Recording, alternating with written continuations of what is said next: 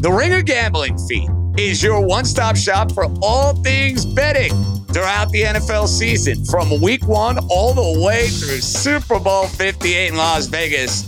We have you covered every which way. We got our favorite futures, we got props, we'll discuss the lines, and of course, we'll throw in a few parlays. That's a given. So whether you're a sharp or a square bettor, we'll be breaking it down in terms hopefully everybody can understand, and we'll try to win some money along the way. So be sure to subscribe to the Ringer Gambling Feed on Spotify or wherever you get your podcasts.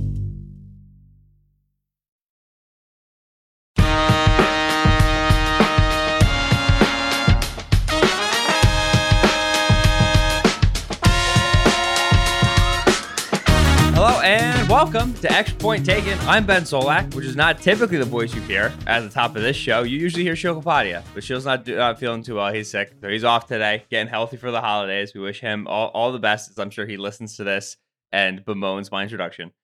You can't replace Shil Kapadia with just one man. I've always said that. That's just science. You have to do it with two. So I brought on for the show today the dual threat, the Brady and Belichick of podcasting. I don't know which one's which. Ben. Noah Princiani and Stephen Ruiz. All right, well, the 2000s, the best football duo. That's what I was thinking of there. Not like prime era Brady Belichick. I want to be Stephen. I want to be Belichick now. I want to be the loser Belichick. That's like mean. Nora, would you like to be Brady now? Would you like to be straight off of Just endorsing like- FTX Brady? Just endorsing fraudulent cryptocurrency schemes and ripping off Gardner Minshew takes Right, on Instagram. All the That's my football vibe. is That's my bad whole these vibe. days. Yes. Okay. When I said it, I was thinking prime Brady Belichick. Now I realize, yes, no, it is current Brady Belichick. Nora Princiani and Stephen Ruiz, the usual host of Dual Threat on the feed, very graciously Hello. hopped on to help me out. So what we're gonna do today is we're gonna do kind of the Extra Point Taken show, the usual Friday preview show. Not really. For those who care very deeply about mine and Shield's competition, we'll be updating you on picks and my picks on those later in the show. For now, we do have an unbelievable slate of games to preview. By unbelievable, I both mean it's excellent, and also it's happening for so many days, the whole weekend. There are 3 straight days in which there are multiple games, both the 23rd Saturday, the 24th Sunday, then Christmas Monday, which I understand why they're doing this, but this is maybe the worst thing that's ever happened to me. Like, just in terms of my life and my desire to, like, get a break from football. It's a lot of football over Christmas weekend. And so it's an unbelievable slate of games for that reason. But also, we have on Monday at 8 o'clock, Niners-Ravens, which I don't know about you guys. To me, this is the regular season game I've been most excited for, like, all year. It's all I want. agree. It's all I want to see this weekend. I don't even Yeah. want to It's see a my family. I beautiful- just want to see the game. Ravens Niners is worthy of Christmas. I don't know if Tommy DeVito is worthy of Christmas, but Ravens Niners is worthy of Christmas. Yes, and it's 8:15 too, and so it's going to be like, it was a long day. There's going to be moms and dads who woke kids up. Kids woke them up at 6 a.m. and they ate a big meal, and all they want to do is fall asleep early. And the NFL's like, no, you will stay up until 11:15 to watch this game, and you will like it. The East Coast dads, could be a tough one for the East Coast dads. Here's what I want to do for the A block games. What I'm going to do is I want to pitch to you the best possible game script for the upcoming Dual Threat Monday show, for the recap show. Which is it coming out Monday night that your show will be, or no? Is it coming out Sunday? So it's going to come out Sunday. So Okay. we're not going to comment on those games. You're not But going to we'll comment figure on it Niners out. Ravens, but I'm gonna pitch to you guys the optimal script, and then for when we do later Cowboys Dolphins, this one will actually work because that Or game won't honestly, happen. Ben, this is amazing because you're probably just saving us some work. I'm Yeah. sure these will be so inspired. We'll cut and paste. We'll just throw it up on the feed there Right. Tuesday morning. Send it No in one will there. know the difference. Here's what I think we're going to get: Niners Ravens, and this is just particularly designed to ruin Steven's life.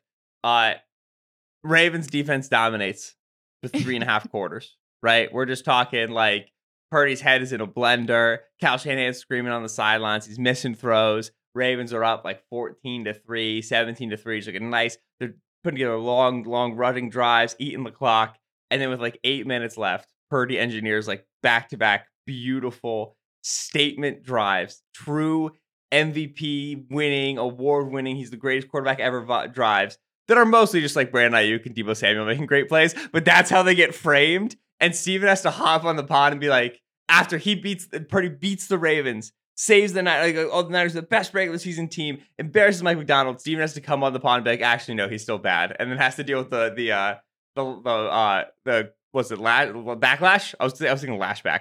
The backlash of that for like weeks on end. Lashback.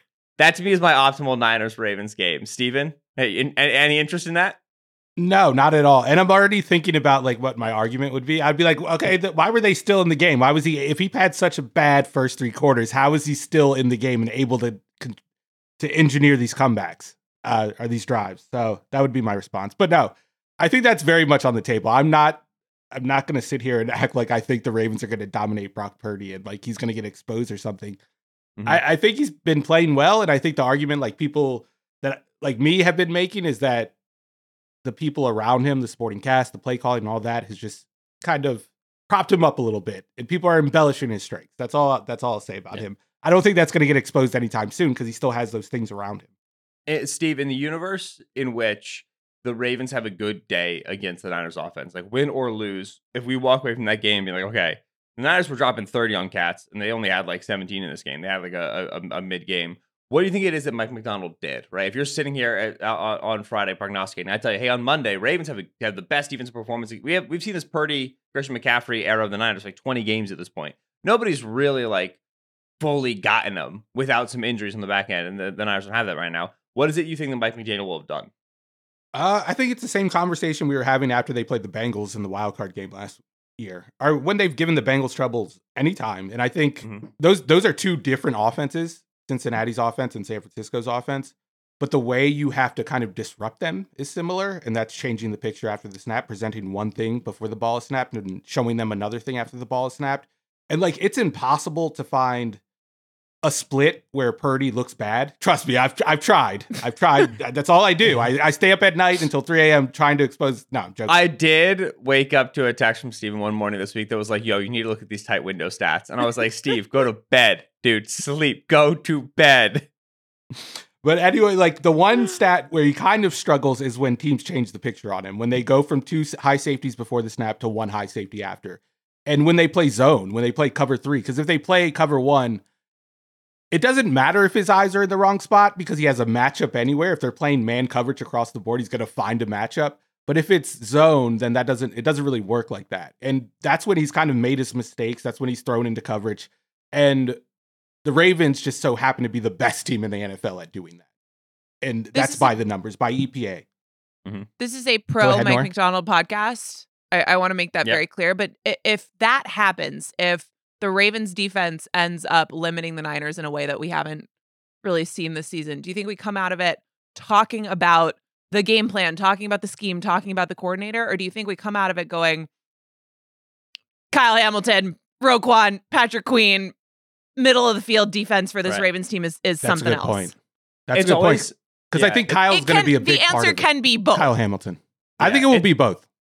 I think it's always 6 of one, half dozen of the other. I remember when the Dolphins played the Niners last year, right? And when we were like, no one has slowed down this Dolphins offense. Like, this is crazy. And then it was like, all right, well, they worked the middle of the field so well, and the Niners have Fred Warner. Like, the Niners can be able to do something that they might be able to stop them in a way that no other defense really could. And then they had a great game against them. Fred played awesome. We were like, all right, took away the middle of the field. They were taking away all the timing routes, but they have Fred, right? And then the next week, the Chargers went out there and put out the same game plan with no Fred and had success, right? And so while I do think that, like, if the Ravens are successful, Kyle Hamilton's going to be an enormous part of it. Roquan's going to be an enormous part of it. There still is value to showing to the other 30 teams in the league, hey, like, this is how you would do it if you had the guys that we have. You might need to figure out a different way to do it, but this is what it would look like. And you, like, I'm trying to avoid using the word blueprint because blueprint drives me nuts.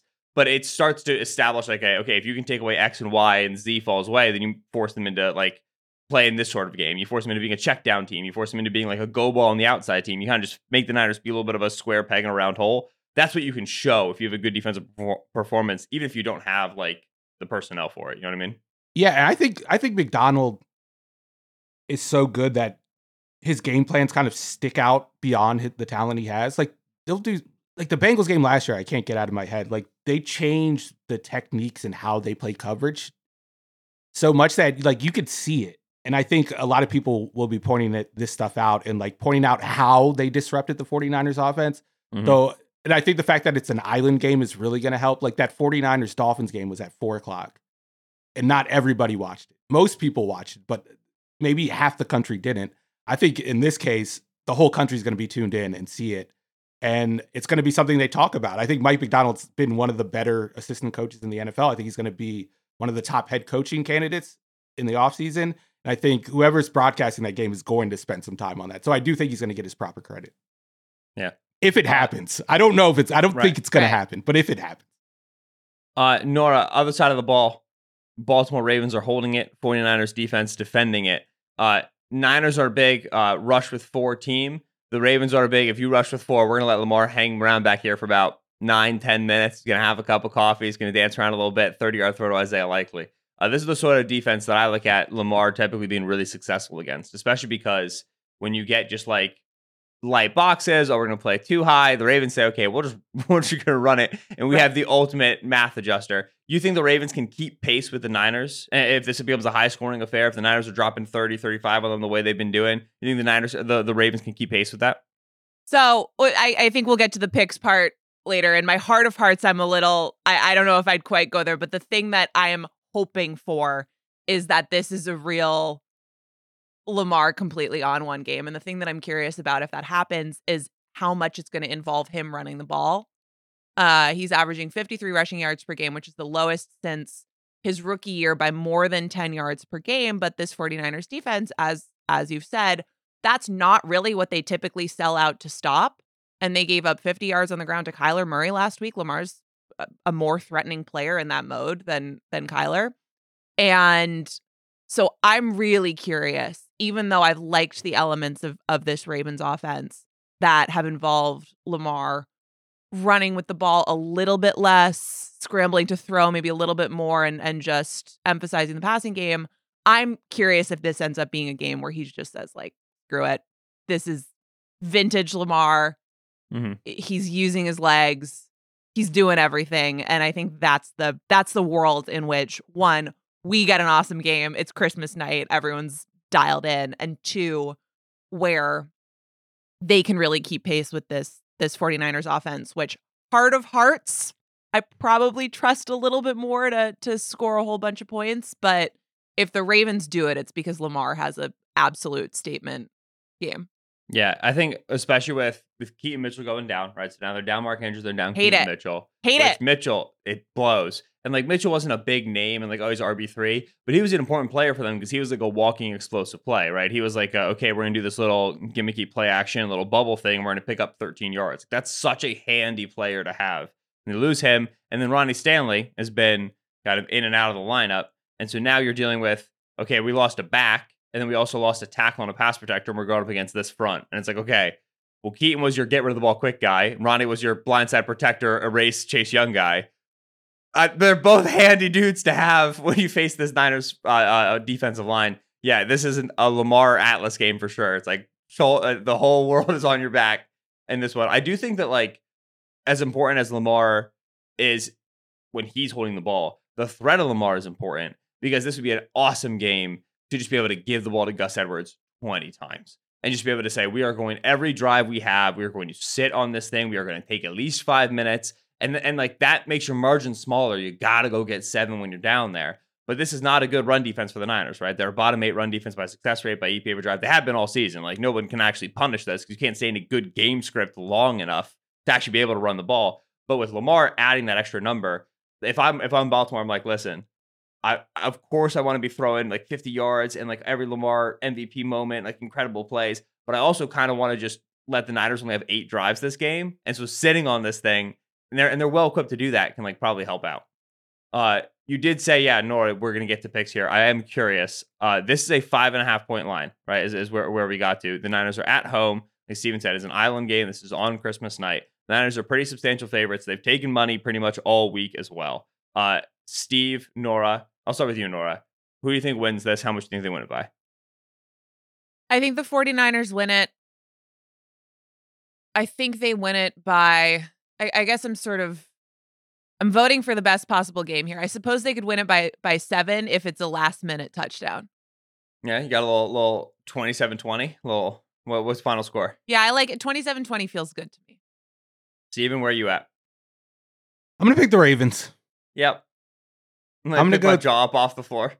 That's right. I'm gonna go 21-17. I think it's a Mike Macdonald game. I think Lamar looks good within the context of his environment. I think he is the clear MVP after this. Maybe this is Cope. Maybe it isn't. I don't know. I'm picking the Ravens. I think they're going to win the game. Yeah.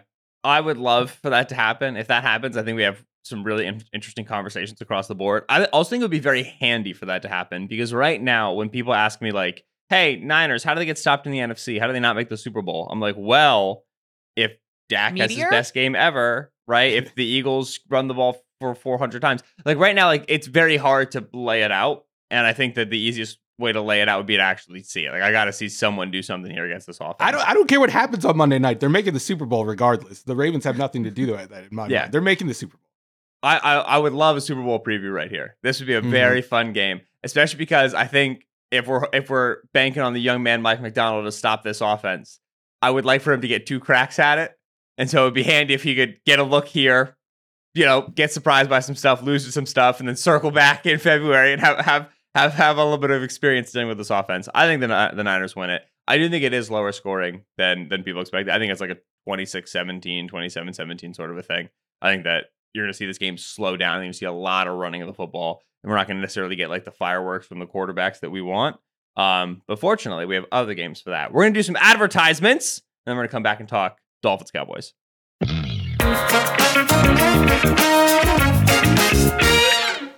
As the weather gets cold, the NFL offers stay hot on FanDuel. Right now, new customers get $150 in bonus bets when your first $5 moneyline bet wins. This week, I do like the Bears, -4.5 at home against the Cardinals. Packers, -4.5 on the road against the Panthers. Browns, -2.5 on the road against the Texans. And the Patriots, +6.5 against the Broncos. If you've been thinking about joining FanDuel, there's no better time to get in on the action. The app is so easy to use, and there are so many different ways to bet. Live same-game parlays, finding bets in the new Explore tab, diving into the Parlay Hub, the best way to find popular parlays, and more. So visit FanDuel.com/RingerNFL and kick off the NFL season. FanDuel, official partner of the NFL. Must be 21 plus and present in select states. $5 pregame moneyline wager required. First online real money wager only. $10 first deposit required. Bonus issued as non-withdrawable bonus bets that expire 7 days after receipt. See terms at sportsbook.fanduel.com.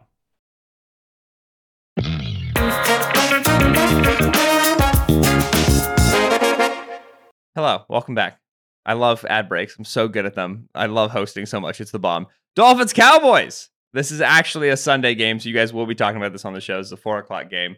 It is in Miami. We have ourselves some injuries, okay? Both Zach Martin and Tyron Smith did not practice on Thursday. We don't know what they're doing yet on Friday. Tyron Smith had a back issue pop up, so we might have the 2 best Cowboys offensive linemen out, which is never great. Let me read for you the Dolphins practice report on Thursday. 3 non-participants, Robert Hunt, Austin Jackson, and Raheem Mostert. So again, that's 2 starting offensive linemen. And then limited participants include Devon Achane, Teron Armstead, Tyreek Hill, Xavier Howard, Javon Holland, Liam Eichenberg, Kader Kohu, Emmanuel Ogbah, Jalen Ramsey, Durham Smythe, Cam Smith, and Andrew Van Ginkel. So that's what they're dealing with in Miami. This team just cannot stay healthy. Here's the game that I'd like to give for you guys. I think this is our fireworks game. I think this is our game where it's banana stuff. Offensively, you have a Shanahan disciple and Mike McDaniel for the Dolphins against Dan Quinn, the defense coordinator for the Cowboys. Now, as Richard Sherman very famously told us, Kyle Shanahan loves the Dan Quinn defense. Big fan of the Dan Quinn defense. Huge fan of how he knows what he's playing on every single snap. Thinks that's great. Think that's very quaint.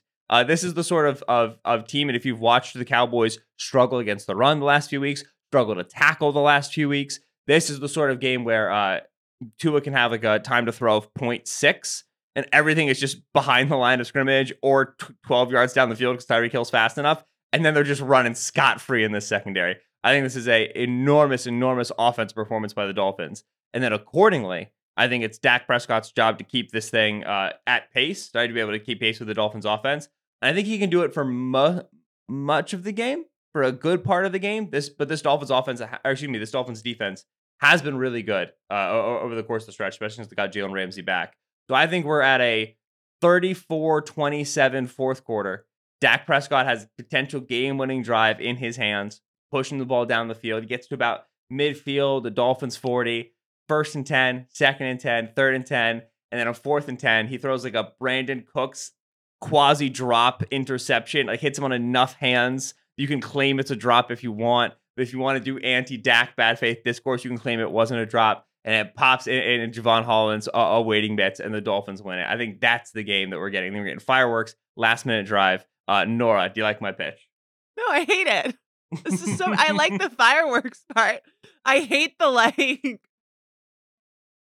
the every sports talk show, hours and hours and hours of did Dak choke content. That's nothing not better than ambiguous Dak Prescott moving goalpost discourse after an overall great season of Dak situation. I actually expressly do not want that. I cannot believe that you were trying to intermingle this with my Christmas holiday. Christmas gift, Dak Prescott hands game to Dolphins late in Hard Rock Stadium.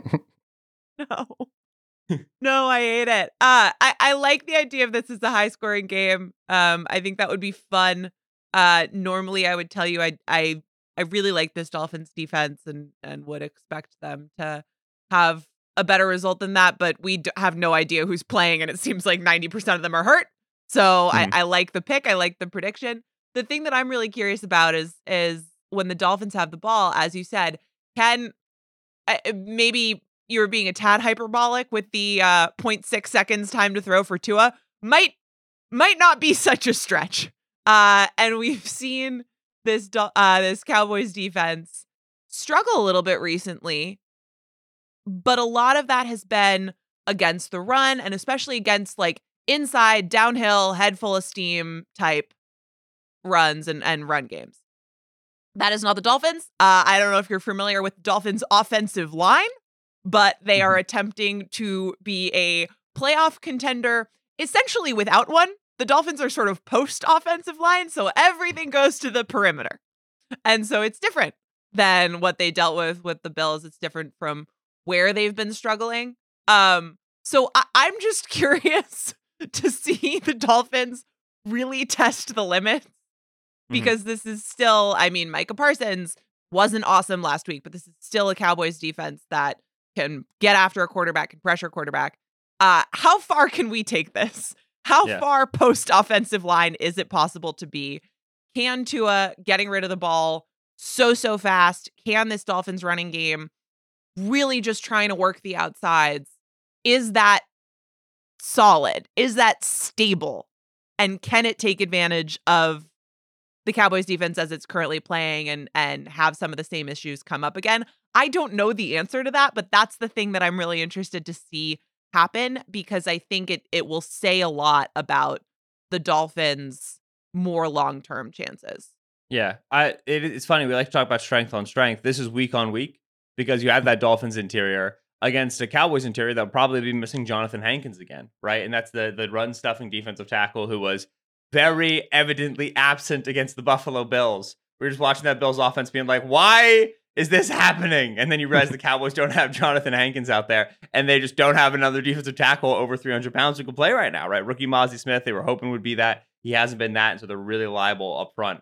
The other thing about that run defense, you're right, Nora, like all that run to the perimeter, if we use some of these Niners games that Shanahan has played against the Cowboys over the years as an example, and certainly McDaniel was on those staffs in the past, they love Micah Parsons on the edge, because they just unblock him and show him eye candy, right? They just leave him unblocked, and they send one guy speed at him this way, the other guy speed at him this way, and they say, well, we can't block you, so we're just going to put you in conflict, right? And then we're going to put the ball where you're not. And Parsons can handle that better than I think a lot of individual defensive players can.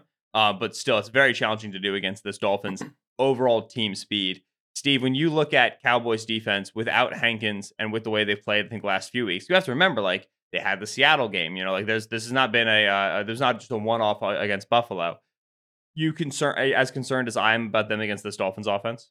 I'm concerned in the passing game. I'm not so concerned about the running game. To Nora's point, when they've struggled in the run game, it hasn't just been downhill. It's also there's been like a read option element. Like they made Josh Dobbs. It's a game that's easy to forget, but in September they made Josh Dobbs and the Cardinals look like the 2019 Ravens. It's not a game that's easy to forget, because I bet on the Cowboys live 4 times in the second half. How'd that go?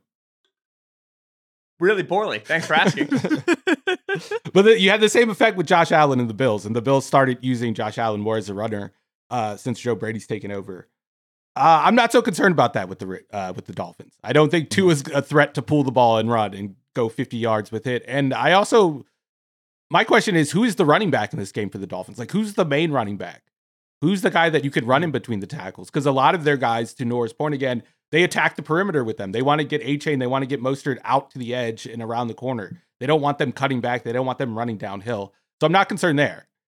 And I think like with the perimeter stuff that you kind of mentioned where you leave Parsons unblocked, the Cowboys play a lot of dime defense. They have guys that can swarm on the second level. It doesn't have to be a big Micah Parsons game. By the way, I was looking at Micah Parsons' like average depth of tackle. You want to guess what it is? He has 40 tackles on the year.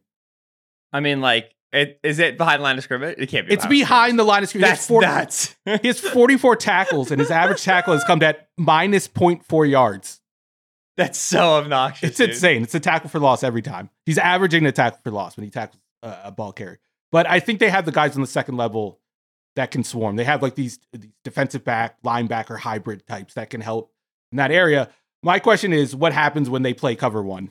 What happens when they play cover three? They're going to be in single high. They're going to try to cover these guys man to man with Stephon Gilmore, who's a good player, but I don't think he can keep up with Waddle, or I don't think he can keep up with Hill. I mean, and I think the guys that are on the injury report are going to play this week. I think a big majority of them. So I'm not so concerned about that. I honestly think it's a mixture of the two games, or the two scenarios you guys both laid out. And I think we see a lot of points from the Dolphins. I'm not so sure about the Cowboys. I think we get a bad Dak game, and I think we get a bad Dak discourse week. Why a bad Dak game in this one? Is it something with what Vic Fangio? Fangio's doing? Yeah. What in particular do you think is going to give Dak trouble? He's had trouble against Fangio in the past. Like, they played the Broncos a couple years ago, and he just had a horrible game. It was one of those games where we were talking about Dak all week long, and it's the safety rotations and how Fangio kind of plays with the quarterback's mind. And he shows him one thing. It's kind of the same discussion as the Brock Purdy one we had in the last segment. I think there's going to be a lot on Dak's plate in this game, like you predicted. And I think if it's like a 40 to 50 drop back game with a game script that demands him to push the ball downfield, I think we're going to see a couple of interceptions. Because you're going to get a couple of reads wrong against a Fangio defense, especially when you're doing it at that volume. Yeah, it's a huge heat check moment for that defense, because if you look since Ramsey's gotten back, they've been the best defense in the league. They've also played over that stretch of time like multiple quarterbacks who are not real and are no longer employed, right? Like they had a Tim Boyle game, man. Like they walked through a very, very nice schedule to get that high ranking. In general, this is an enormous we're real, we're an actual contender game for both teams, right? The Dolphins now at this point, very famously, Mike McDaniel hasn't beaten anybody that actually has a substantial record, right? They lost to Buffalo, they lost to Philadelphia, they lost to Kansas City. Dallas has had the same issue, right? They got their win against Philadelphia 2 weeks ago, but they lost to Buffalo, they've lost to San Francisco. They haven't really had a marquee win yet on the season. The Seattle game, the Eagle game, obviously, but like Seattle, even where they took them to the edge. Both of these teams have been criticized by the national media for not having a real win, which means one of them is going to win this game and say, there it is, this is our real win. But everybody's going to be able to say, well, no, because they weren't real, because they didn't beat anybody. So actually, you still haven't beat anybody. We're going to do a whole snake eating its own tail of nobody's actually real. I think the pressure is on the Dolphins a little bit more heavily than the Cowboys. Dallas still needs to win games to keep the division from the Eagles. Like, there's absolutely still a huge presence on them. But Miami's got a game in Week 18 against Buffalo that they would not like to be meaningful. I think that they're terrified of that game being potentially for the division. And so I think that at home, it's a very big effort for them. I do think the Dolphins win this, which feels weird. It feels squirrely. I know you said a lot of their injuries, those guys are going to play. They're missing 2 offensive linemen, Austin Jackson and Robert Hunt in this game. Like, I'm very worried about Tua's health and safety. I think it's a big mismatch. But I just think the team speed is too great. So I think it's like I think a lot riding on jiu-jitsu.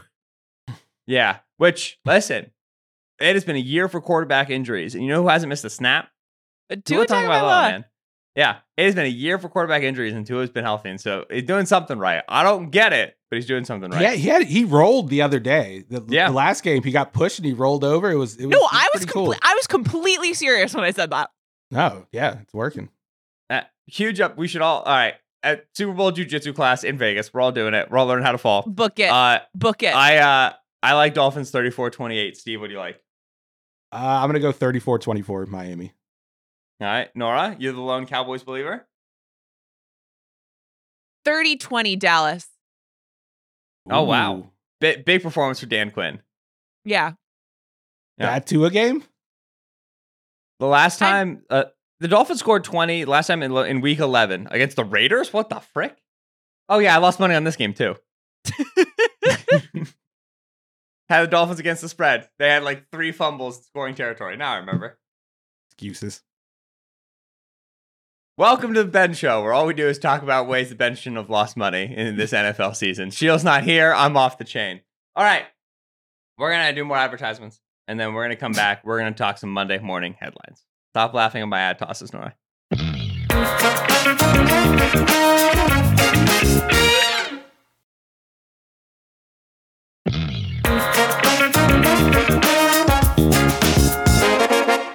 Okay, we're back. Cowboys, Dolphins, and Niners, Ravens. To me, the 2 most impressive and exciting games of this slate. However, there are still fun games. We're going to do some Monday morning headlines where you guys predict, and then I'll also throw in a prediction, what it is that we will be talking about on Monday. Obviously, a discourse that will be defined and directed by you guys, leading NFL voices that you are. Nora, let's have you go first. What do you like for your Monday morning headline this week? Okay, so my Monday morning headline is specifically appearing in the @David Tepper, please pay attention to this. Please make sure you're reading this Times. Okay. And the headline, a classic newspaper to which we all subscribe. Everyone's heard of it. The headline is sources, personnel around the league discussing awareness of having heard that some owners have been told by sources that Lions offensive coordinator Ben Johnson's asking price is actually now even more than at or at least around $15 million for a head coach job. Because do you see what he just did for Jared Goff? Live a little, David, it's Christmas, per sources. Now, Nora, why would you write a headline like that? So unreasonable, so unlikely to be a sentence that is construed by a journalist or a writer. That's unbelievable. So here's the thing. Here's what happened.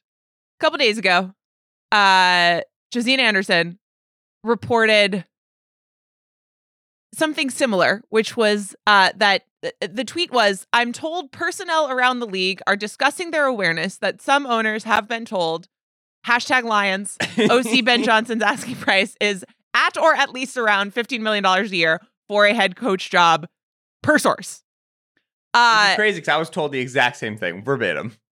So this tweet made the rounds a little bit. People having some fun with the syntax, which I agree is bananas. There have been some people close to Ben Johnson who have said that this is not true and blah, blah, blah, blah, blah. Here's what I think. First of all, I think this is a great idea. Whether it's true or not, I think it is a brilliant thing to put out there because here's the thing. You know who is potentially interested in Ben Johnson's services? David Tepper of the Carolina Panthers. You know who is facing an uphill climb to luring the head coach of his choosing? David Tepper of the Carolina Panthers. Do you know who has just an absurd amount of money? David Tepper of the Carolina Panthers. So if I were Ben Johnson, I think this is a great thing to do. I'm not saying he did it. This whole thing seems silly, but I think it would be an excellent strategy to wind up with a lot of money. Beyond that, Ben Johnson's team, the Detroit Lions, playing the Minnesota Vikings this weekend, defensively coordinated by Brian Flores. Jared Goff, the quarterback for the aforementioned Detroit Lions, against Brian Flores' blitz. Historically, not good. I think we all remember the Rams-Patriots Super Bowl. Also, the Rams faced the Dolphins when Flores was with them in 2020. He sent 6 or more rushers at Goff 13 times in that game, resulted in 2 turnovers. Jared Goff has not fared well in these situations in the past. That said, I think right now, the Lions offensively have more talent than this Vikings defense, which has done a remarkable job of I'll play the shield role, doing more with less this year. Nice, I just think that the matchup is a little bit tougher. And I think that if Ben Johnson manages to bolster Goff to the point where he can have a good performance in this situation where he has historically crumbled, I think the narrative coming out of that game, Lions are on the road. If they win it, which they very well could do, Nick Mullins on the other side, blah, blah, blah, blah, blah. If they win it and Goff looks good, I think there's going to be a huge narrative about what Ben Johnson has been able to do for him. And if I were Ben Johnson in that situation, just keep cranking the number up. 20, 30? Right. Just go for it. Nora, that Rams-Patriots Super Bowl is mine and Steven's favorite game in history. Do you know why? Because of Jared Goff's performance in it? Yes, but before the performance, Mike Giardi of NFL Network, was doing a hit, and he was talking. Yeah, you're familiar? Oh, I'm completely familiar. Yes. For those who are not, Mike Giardi of NFL Network was doing a hit. Steve and I did a podcast pretty much exclusively about this hit in the summer, and he said, I was talking to some Patriots players and some Patriots coaches, and they, believe that if they, show Jared Goff some stuff that he hasn't seen, and if they are able to, and what he wasn't saying, but what we would later learn what happened is if they changed the picture after the play clock hit 15 seconds, and Sean McVay couldn't talk to him anymore. They basically said if we confuse Jared Goff, we can make him, and I swear to goodness, Mike Giardi said this in NFL Network, we can make him bleep in his pants. Like he was quoting a guy but couldn't say the whole thing. And that quote, that standing head interview, makes Rams-Patriots Super Bowl perhaps the most important game of the 21st century. It's my favorite report of all time. This is more important than like the Watergate scandal, like the Washington Post people that invested. This is the most important piece of journalism in the history of the world. I just want to be honest here. I thought you were talking about something completely different. Yes, I do remember this Mike Giardi report. It was fantastic. I'm glad it meant a lot to you. I'm now realizing that the timing of this wouldn't have made sense. But what I thought you were referring to was the time that Mike Giardi, who, by the way, I used to not work with at the same organization, but we covered the Patriots at the same time. And he is just like an A+ human being. Mike Giardi, during a hit talking about Rob Gronkowski's health, slipped up on the phrase bulging disc. And that is my favorite Mike Giardi on-air moment of all time. But I hear you guys too. That's a good one. Mike Giardi is, I think, mine and Steven's hero at this point, given these the combined power of these two reports. My question is, what was the bleep? Because there's two options, and I need to know because that's very important to me. It was on the second word of bulging disc. No, not yours. No, I get that one. I'm talking about when he said he's going to bleep his pants. Talking number one or number two is what I'm asking. Or a little hybrid coverage. This is true reporting. None of it, by the way, all of this is a game that Brian Flores with the Patriots coached against Jared Goff with the Rams almost 5 years ago at this point. But still, it's a critical moment. It does matter. Because, do you remember the Rams Dolphins game when he was the coach of the Dolphins and he just zero blitzed them like all game long? Yes. It was like he turned it over like 5 times. Right. This is bullying. He's been bullying Jared Goff his entire career, and I think it's going to continue. Yeah. So Jared Goff, by success rate, the 15th quarterback against the blitz. By e-paper drop back, the 16th ranked quarterback against the blitz. Jared Goff is like top 10 in both these metrics without the blitz. This has been the thing that has hassled him. It's unsurprising that it has. The other thing that I think is really important for Flores against the Lions is not just the blitz aspect, but the drop 8 aspect of it. Because when you show those guys at the line of scrimmage and then you drop them back, your objective is to put the quarterback in a position where he feels like he has to throw hot. He feels like he has to throw his first read. Feels like the ball's coming out of his hands. And when you drop all that coverage underneath those routes, he has the potential to make mistakes and throw the ball directly to defenders. And when I say throw the ball directly to defenders, the quarterback who should come to your mind is Jared Goff. Like Goff's interceptions tend not to be like, I was trying to, beat the safety. Like, the outside 50-50 ball. They tend to be like, I blacked out and didn't see a linebacker. And that's the thing that Flores is trying to elicit in all quarterbacks. Pretty much trying to make all quarterbacks into Goff. And sometimes he runs into real quarterbacks and he can't. But Goff, he can make into Goff, no problem. Brian Flores is the official defensive coordinator of the quarterback rankings. Because he exposes the guppy quarterbacks for who they are. And then he exposes the good quarterbacks. Like when he played Justin Herbert and Justin Herbert just tore him to shreds and tore that strategy to shreds. He's the official DC of it. It's Brian Flores and Prime Targets on Prime Vision on Thursday night, which highlights open receivers live on air. And so you're just seeing a quarterback drop back and he's got 3 green highlighted targets past the sticks. He's just there like patting the ball. You're like, all right, You are not good. It is the ultimate bad quarterback exposure. The Jalen Hurts graphic you're talking about. Shush! Okay, Nora, excellent headline. That took us to wonderful places. I was thinking about doing Lions-Vikings as my headline because if the Lions win this game, they will secure the NFC North and subsequently secure the first home playoff game for the Lions in the last over 30 years. The last home playoff game they played was in 92. It was the 1991-92 season. And I was like, all right, they're going to lock it down today, this game. And then I was like, all right, maybe they haven't played Flores yet. They play them twice in the next 3 weeks. So then maybe I wait and see if they do it a little bit later down the stretch. So, Steve, what is your Monday morning headline for us today? At first, I thought Nora was going to steal my game when she started talking about David Tepper, but I'm going to go with the Panthers-Packers, and I'm going with Joe Barried. I think this is the game where it ends. Okay, good. This is the game where Matt LaFleur finally is like, why have I been doing this for the last 3 years? Why Joe Barry, of all people? I'm kind of mad because we revisited our take capsule from earlier in the year, and I had picked the Packers to win the NFC North. And at the time, my one concern was the defensive coordinator and Joe Barry, who has never coordinated like a top 25 defense in his entire career. And he's been at DC like for a decade. Very impressive on his behalf. But I think this is the game. If he gets picked apart by Bryce Young in that Panthers offense, and it looks how it's looked for the past 2 weeks, where he's given up, I think he's given up Conference Player of the Year 2 weeks in a row. Tommy DeVito was the first one. Baker Mayfield last week. If he gives this up to Bryce Young and Bryce Young looks comfortable for the first time all season, I think that is the final straw. And I think on Monday we're getting alerts. Joe Barry replaced, Joe Barry demoted, whatever it is. I don't think he's calling plays the following week. I like how Steven was like, it's one thing to give up Conference Player of the Week to Tommy DeVito. If you give it up to the first overall pick now, okay, if you give it up to Bryce Young. I thought you were talking about the Baker Mayfield part. Both are equally offensive. The Baker Mayfield Player of the Week is just as offensive as Tommy DeVito. If you had to, Steven, if you were a defensive coordinator and you had to give up offensive player or Conference Player of the Week to one of the three quarterbacks, DeVito, Baker, or Bryce, whom would you choose? DeVito. Nobody notices because it's DeVito. They're doing the Italian thing. They're making jokes. Silly, right?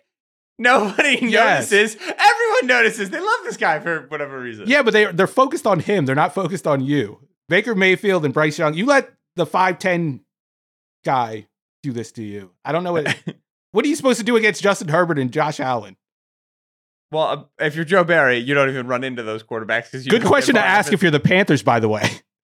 Drafting the guy far enough in the postseason to actually encounter these quarterbacks. That's a good point. The Barry thing is like it's a little bit of okay. We thought we were going to be having this conversation in week 9. Instead, we're having it in week 15, and like maybe that's a testament to like the talent that they drafted and developed. Like they've had these young corners out there since they traded Rasul and Jair Alexander, and they've been successful with Corey Ballentine and Carrington Valentine. Definitely two names that I get right all the time. Right up at the front, they've been really successful. So like they've staved this off, but it's the same Joe Barry nonsense that it's always been. It's when they lose because of cushion and they lose because of soft and generally scared play against quarterbacks who don't warrant it. And that is kind of the look here for Bryce Young. Actual belief in Bryce Young offense to do anything though, even against Joe Barry, that feels like a stretch. No, I don't think it is because I think any quarterback can survive against that type of defense. And I think a quarterback like Bryce Young in particular, I think that is not attacking his weakness, which is making him uncomfortable and forcing him into scramble mode. I think he'll be fine. He'll be able to like throw 5-yard hitches all game long. Put it in the newspaper. Steven believes in the Panthers. Steven believes in Bryce Young. Keep pounding. Panthers fan Steven Ruiz excited for a good offensive performance from the Carolina Panthers. My Monday morning headline. The Sunday night game on Christmas Eve, which feels like it was supposed to be a banger, is Patriots at Broncos, which I would define as just decisively not a banger. However, my Monday morning headline is Russ and Peyton cannot work together in 2024 because we had the little Broncos score a touchdown on 2nd and goal, but then don't have the opportunity to challenge it because they hustle up to the line and they run a play on 3rd and goal. And then that probably also gets in, but they don't challenge that one either. And then they get to 4th and goal and then they can't run a play. And then there's an offensive procedural penalty. And then it was a very bad call. It wasn't actually offsides. It was the center's head and Sean Payton is screaming, losing his mind at the refs. I was at this game, by the way. Peyton was going nuts. It was sick. He was so mad. He was on, like, he's like past the numbers, losing his mind. Like, yeah. And then as the camera's caught, he gets to the sideline and he's heated at the refs and he can't yell at the refs anymore. So he just turns to Russ and just starts laying into him, just starts chopping at Russ. And Russ is kind of there like, I don't know what I did. And then, there's, okay, they demur after the game. It's not a big deal. I was angry and whatever, talking about the process. But the Peyton Russ thing, like, there was this moment of like, the Broncos have won 5 games in a row. Like, Russ is fixed. And if you were watching this offense, you were like, nope. Like, there's just not, like, they're running the ball and throwing screens. Like, and usually on a Russ offense, it's they're running the ball, they're throwing, little screens, throwing little underneath passes, and then throwing shots. They're not even getting shots done, really. They're getting DPIs, but, like, they're not actually connecting downfield besides, like, the occasional Courtland Sutton, I'm an absolute hero play. Like, there's supposed to be big plays to Marvin Mims in this offense and Jerry Jeudy in this offense, and they don't exist. Then, like, they do the little gadget plays, their constraint plays to the tight ends in the backs, and they ask, like, Adam Troutman and Samaje Perine to create explosives for them. It's just like a terrible, terrible world to live in. Russ is bad on play action this year, which was supposed to be the only thing that always helped him, that always saved him. Like, this is not working. It looks like it's working because of the record. It is not working in terms of what you actually watch on the field. Meanwhile, the Broncos' defensive performance, which was like, oh, well, that's really why they're winning a bunch of games. No, that's also not actually that. Like, they were had a ton of turnovers. Like, that also wasn't working. This is the 3rd worst defense by success rate. If you try to take out the Dolphins game where they gave up 70 points, this is still the 4th worst defense by success. It's still bad. It wasn't just all the Dolphins game. And specifically, they're really bad against the run, right? They're really, really liable to giving up explosive plays on the ground and losing to a ground and pound rushing attack. I would not be surprised, okay, if the Bill Belichick Bailey Zappi Patriots win this game. I legitimately think that, like, Bill's going to look at this version of the Sean Payton offense, this version of Russ, with as good of a run defense as the Patriots have, the best run defense in the league right now, and be like, oh yeah, I'm about to get this guy to 19 3rd and 7s. They have no chance. I think, like, we're going to be at the 3rd quarter. It's going to be 6-0. Patriots are winning, and the game's going to stay that way. And I think Belichick is about to drop like a classic on Russ and put it to a point where, like, Peyton and Russ get fired up at one another again. And then after the game, instead of like, Broncos playoffs, which like a month ago looked like we were on that path, it's going to be like, oh, how do we get out of Russ's contract again? Because offensively, I think they're about to get pretty nastily embarrassed on Christmas Eve on a primetime game. I see something similar happening. And I'm with you. I think a lot of people thought Russ was playing better, but I think that little streak they had was a testament to Sean Payton's coaching and his offensive approach. But like you said, this offensive approach doesn't work. Or Sean Payton's ideal offensive approach just doesn't work with Russell Wilson at quarterback. You can't have this type of quarterback and run a Sean Payton offense. I just don't see it. And like, we've seen what they've had to be this year, and it's worked and it's won some games for them. But like, this is not a viable plan. And I think this team and this game will be proof that coaching and like scheme, there's an expiration date on it, and you have to have the dudes, you have to have the quarterback, and they don't have that. Nora, Belichick saves his job by beating Russ in Denver on national television on Christmas Eve. I wouldn't go quite that far, but I'm interested in how this result will impact one of Steven's pet projects, which is the Sean Payton Coach of the Year candidacy. I gave that up last week. Don't you remember? Who did I replace him with? Sean McVay has replaced Sean Payton as Coach of the Year. Dude. I think the Belichick thing is done, night, but... How many points? How many turnovers Bill Belichick saves his job? 0 points, 3 turnovers. Saves his job? We're negotiating here, Nora. Work with me. Give me an offer. Any offer. 0 points, 4 turnovers. There's a meeting of the upper levels of the Kraft organization during the week. Even that, I really just think it's done, but maybe that would give them something to think about. What if Russ bleeps his pants? What if Mike Giardi's on the Well, field? it depends. Which bleep are we talking about? That's what I was going to ask next. It's a very important question. I just have a vision in my head of this game, and it is like, again, it's like 7-0, 6-0. The Russ is throwing 3 picks. Like, all right, they still have a chance to win this game. And just Belichick gets like a 4th quarter safety, right? Like, they like sack him at the 13, fumble, ball bounces into the end zone. A running back gets back on it. They tackle the running back. Russ is just like laying on the ground at the 10. Like, he's not even in the play. Like, terribly sad camera shot. Like, he's just like horrible, pathetic day. And then the camera cuts to Bill on the sideline, expressionless, just walking away from the safety. Just no one around him, nobody celebrating. I'll just very quietly to myself, like Cornelius Fudge in the Ministry of Magic, I'll just be like, he's back. Bill, it's him. He's back. He's in, baby. He's back in his mode. Leave him as the coach. But they won't. I understand that. It'll make me sad.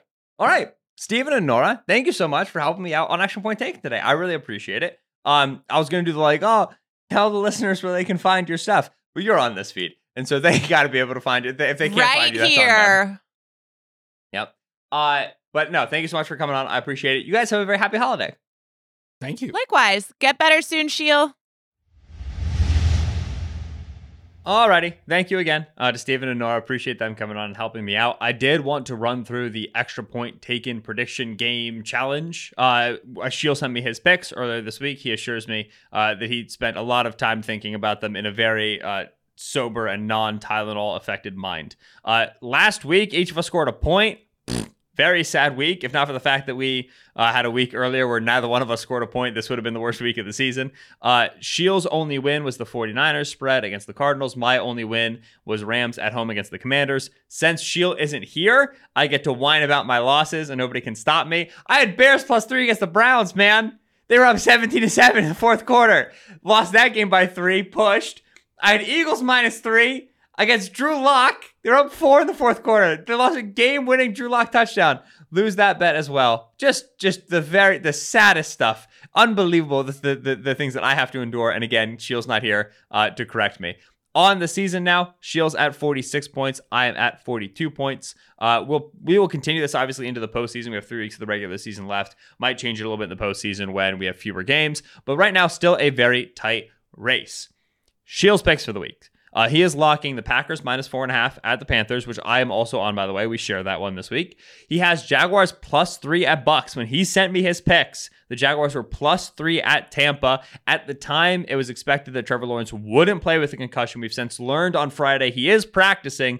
Head coach Doug Peterson says better than a coin flip chance that he plays. So Sheil might have some great closing line value there on Jaguars +3 at the Bucks. And then he likes Bills -12.5 at the Chargers. Chargers, obviously, with a interim coach. Sheil's not buying the bump there.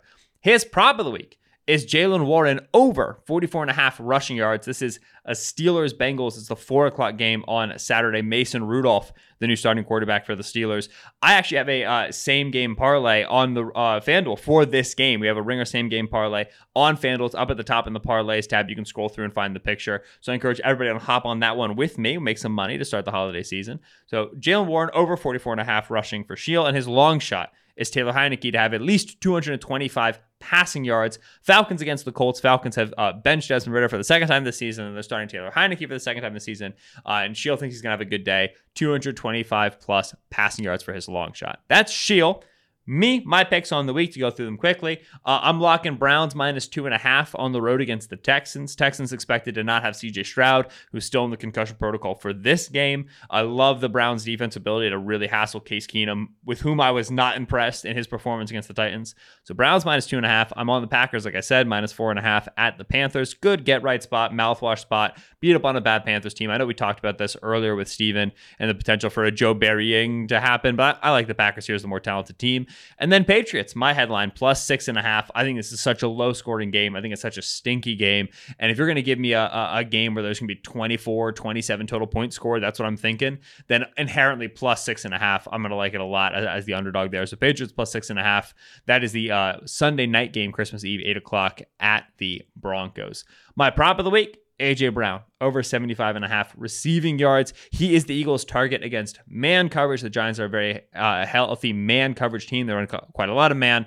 And A.J. is the one thing right now about this offense that's working. All the A.J. funnel targets are warranted, right? I think they're going to continue to hammer him, get him easier targets, get him yards after the catch, let A.J. kind of solve the offensive problems for them. So I like A.J. over 75.5. And then my long shot of the week, the Bears. -4.5 at home right now against the Cardinals. I'm jacking that line up to -7.5, +154 at home against the Cardinals. Bears been playing like a playoff team the last month, man. I love their matchup into a Cardinals team that I think is banged up on defense, won't be able to slow down Fields in that rushing attack.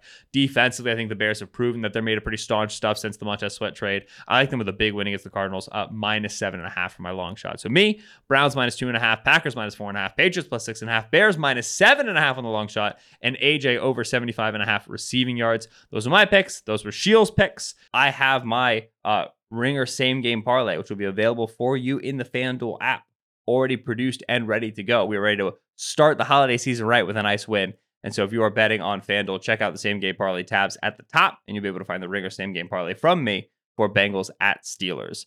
And that's our episode. So thank you so much to everyone who listens. A very Merry Christmas to all of our expats out there, all of our Extra Point Taking listeners. We so very much appreciate it. We hope you have a great holiday season. A Merry Christmas to Clifford Augustine for producing this episode. A Merry Christmas to Edward Ocampo for his social video help on this episode. A very Merry Christmas to Arjuna Ramgopal and Connor Nevins for their additional production supervision. You will hear next on this feed a dual threat. Nora and Steven, you heard them today. You'll hear them again Monday morning, Christmas morning, a little gift under the tree for you. Their podcast after all the Sunday games, and then Sheila and I will be back on Tuesday morning, our podcast after all the Monday games. We will talk to you then. Have a very happy holiday.